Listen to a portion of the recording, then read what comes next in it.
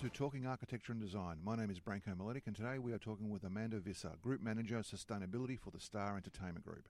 Visser's role is described as being the ability to develop and lead the group's sustainability strategy and KPIs by delivering improved operational performance, sustainability business outcomes and industry positioning. Her role ensures long-term organisational value is developed by building a more sustainable business and enhanced reputation by managing material ESG risks and opportunities. Key to the role is to provide specialist advice and leadership to key stakeholders and to deliver business benefits and reportable performance against the group's long-term carbon and water reduction targets. Welcome to Talking Architecture and Design, Amanda Visser. Thanks, Branko. Okay, the Star. It has a reputation for sustainability. Can you tell me how and why this need for sustainable operating procedures came about, and how does it affect your operations in terms of cost and efficiency? Well, the Star Entertainment Group has been on this journey really only since 2013, following the company's inception in 2011. As a leading company, sustainability is at the forefront of our thinking, not only from a business improvement perspective, but a contribution towards our community. We are delighted to be recognised for our performance in the Dow Jones Sustainability Index, achieving the global leadership position for the casinos and gaming industry in 2016 for the first time, and again in 2017. A big part of our focus, though, is on our team members and getting them involved in our sustainability commitments. So changing behaviours across our properties in turn increases our recycling rates, it helps to decrease our water consumption and creates a more engaged team who can then respond well to our guests. So over the last few years, we've been working really hard to deliver year-on-year benefits, both in a cost perspective and also in a range of other performance areas. These include reducing waste to landfill and increasing our recycling rates, and also delivering improvements in our resource consumption performance in line with our targets. So reducing the energy consumption delivers the cost benefits that you asked. However, our targets are orientated around carbon and water reduction. So considering sustainability in the way that we build and the way that we operate delivers those commercial benefits. However, thinking about reducing carbon per square metre of operational space is really the overall driver here, which will deliver the long-term cost reduction.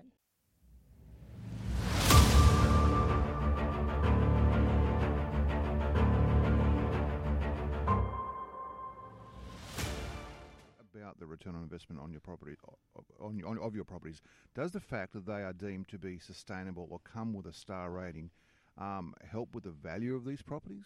I mean, over a medium and long term, let's say.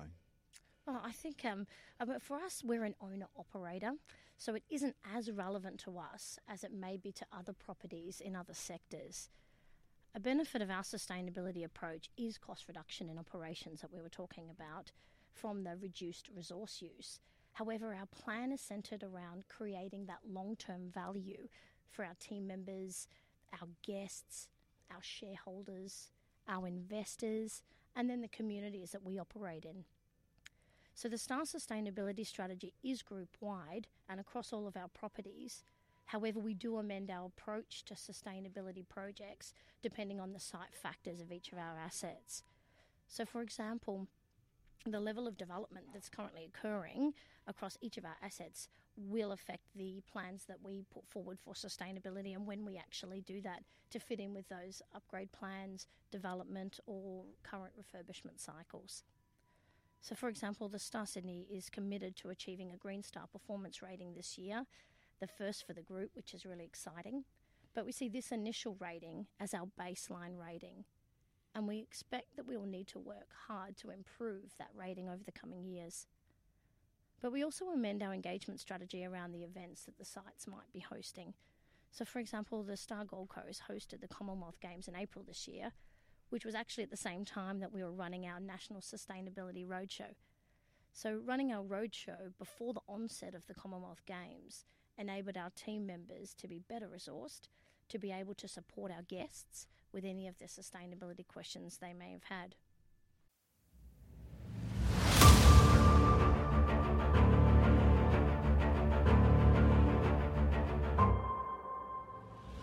A lot of your sustainable design concepts are here to, a range of laws that are, already out there. Okay. Is there anywhere where you go well above and beyond to what is stipulated in terms of the laws or the statutes or your requirements to the building code? Oh, we're constantly evolving the standards in which we design and build to.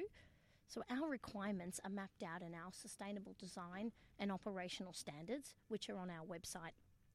So these standards clearly communicate our targets for carbon and water, which are to achieve a 30% reduction by financial year 2023 against a baseline of financial year 2013 on an intensity basis. The standards also present mandatory and voluntary requirements for a range of material categories aligned to Green Star and NABERS, which include energy, water, materials, general management, biodiversity, supply chain, and climate change mitigation and adaptation. So the STAR did become a member of the Green Building Council of Australia this year and has since committed to a number of Green Star design and as-built ratings, as well as the Green Star performance rating for the Star Sydney I mentioned earlier. So using the Green Star framework has been advantageous for us. Our buildings are used for a range of purposes and they operate 24 hours. So unlike regular commercial buildings, adapting the Green Star tools to ensure that we can target credits that make sense for us has been really helpful by using the Green Star framework. We've also completed a hotel refurbishment project recently and another one in the Gold Coast as well, so Sydney and Gold Coast, where we've had the hotel room fittings, fixtures and equipment surpass the recommendations that we received through our most recent energy and water audits. So what we're looking to do is go beyond what the recommendation is in those level 2 audits, which is going to help us deliver our cost and operational benefits without compromising our guest experience, but also delivering a better result overall for the business.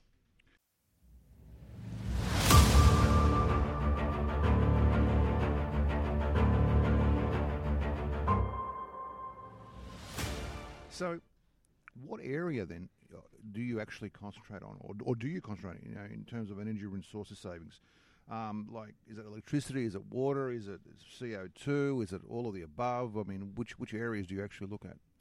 Oh, the STAR focuses on a range of issues from energy and carbon management, as you mentioned, waste and recycling from having so many visitors come through our properties, through to social sustainability issues and managing our ESG risks, opportunities, and always looking to increase our disclosures to market. On the environmental sustainability side, one of our primary areas of focus is our energy and water project pipeline. So this pipeline of projects began in 2015 and it followed our first full site level 2 energy audit. The audit reports provided detailed recommendations for energy and water improvements. And what we did is that we took all of the opportunities that had a timely return on investment and we put them together and we prioritised implementation. So each year we quantify the number of projects that we completed that year and the resource savings we achieved from those, the avoided cost savings, and then we map them against a business as usual model, so if we hadn't have done those projects.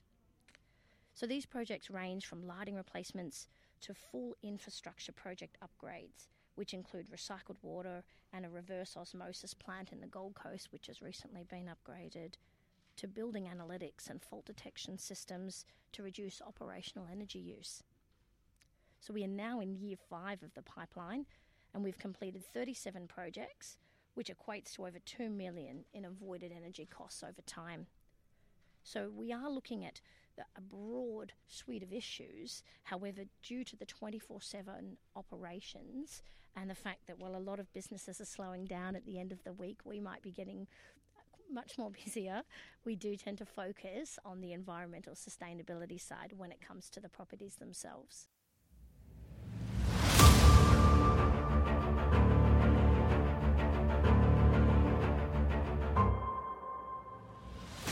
Let's assume, hypothetically of course, that you were to build another complex somewhere. Okay. In terms of sustainable design, what would you do different now or tomorrow than as opposed to what you've done, to date in terms of how you've built your complexes? Is there anything in particular you'd focus on in terms of sustainability? Oh, it always benefits to creating a new building or precinct from the design stages. When you remove those legacy issues, you have the ability to plan in central energy plant, you can size everything accordingly, you can design fit for purpose, well-sealed buildings with new technology, and you can make your operations efficient from the beginning. I always think about the opportunity for natural ventilation and lighting from outside. I think about how interconnected walkways can support more accessibility and wayfinding for guests and visitors and promote more green intermodal transport. So new developments do definitely have that opportunity. As we open more floor space, which is in our plans, we expect it to be more efficient than our existing buildings and our entertainment spaces. Our current development plans, in conjunction with our Hong Kong-based partners, reach an investment potential of more than $5 billion and include at least 6 hotels, bars, restaurants, and lots more new tourism offerings. So the Queen's Wharf precinct in Brisbane has that advantage of being a new build. It is targeting 6-star Green Star ratings for the new non-residential buildings and Australian best practice sustainability outcomes on the repurposing of the existing heritage buildings, which is currently Treasury Hotel and Casino. The design has already achieved a 6-star Green Star Communities rating to date and will have the equivalent of 12 football fields of public space, including parkland and spaces around the river. We did also have the benefit of a retrofit project at our Sydney corporate office this year at 60 Union Street, which we completed in April. Our office was centralised on levels 1 to 3 with an interconnected staircase, many more collaboration spaces, large kitchen areas and breakout spaces for impromptu meetings, and we are really feeling the benefits of that new office. We are targeting a 5-star Green Star Interiors rating for the project, and it will be our first interiors rating for the group. The new office design also achieved our sustainability goals and really implemented those standards that I talked about earlier. The design really delivered the health and well-being benefits that we were targeting as well. We have new sit-to-stand desks, which was definitely something our team members were asking for, over 650 plants, and of course low VOC paints and adhesives in the build. So as we continue through this development pipeline over the coming years, we are finding that we will have these opportunities to improve and design buildings of the future.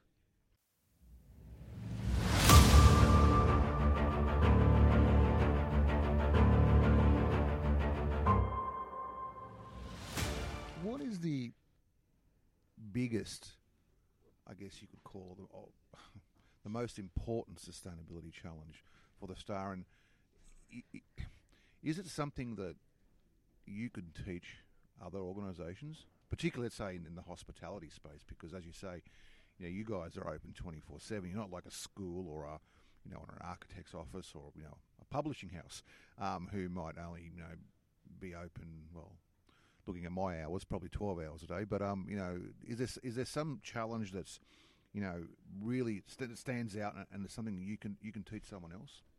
That's a really good question.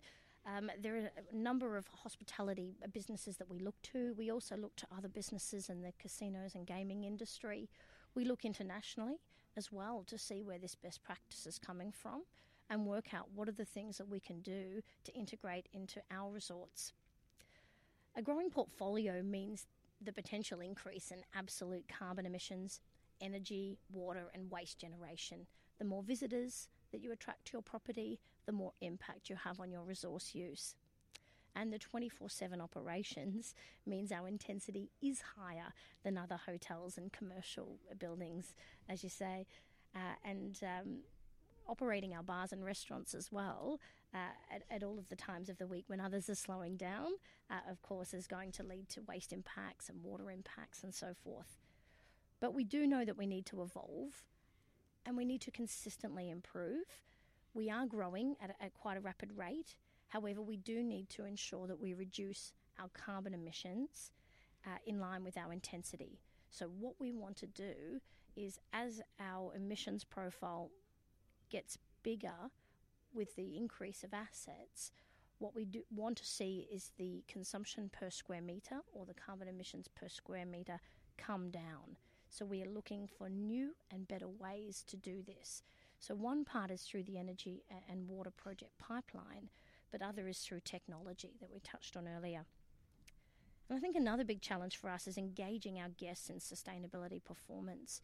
We have millions of visitors to our properties, and it can be really challenging to reach out to them to let them know what we are doing about sustainability, because we do have limited touch points throughout their stay where we can educate them on these projects and programs that we have in place.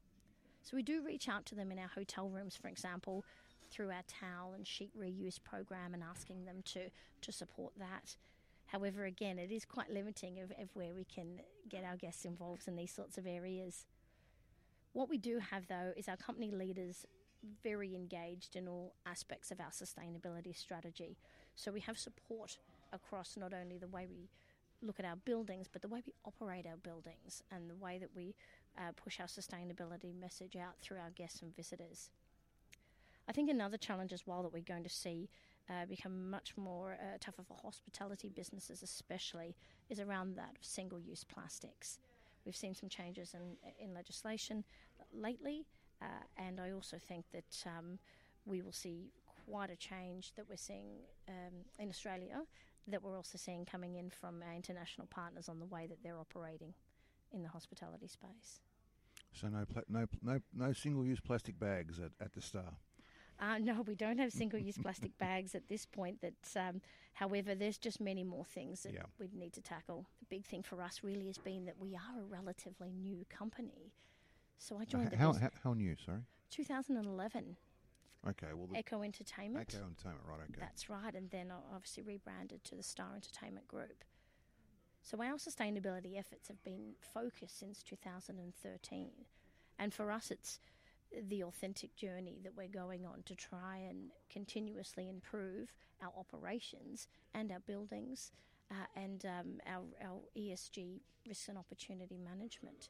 So we know we've got a long way to go, and again, as we look to industry and we look to peers, and hopefully that we can support in the cities that we're operating sustainability performance as much as we can. Okay, you've been listening to Amanda Visser, Group Manager Sustainability for the Star Entertainment Group. My name is Branko Miletic, and this is Talking Architecture and Design. Until next time, goodbye.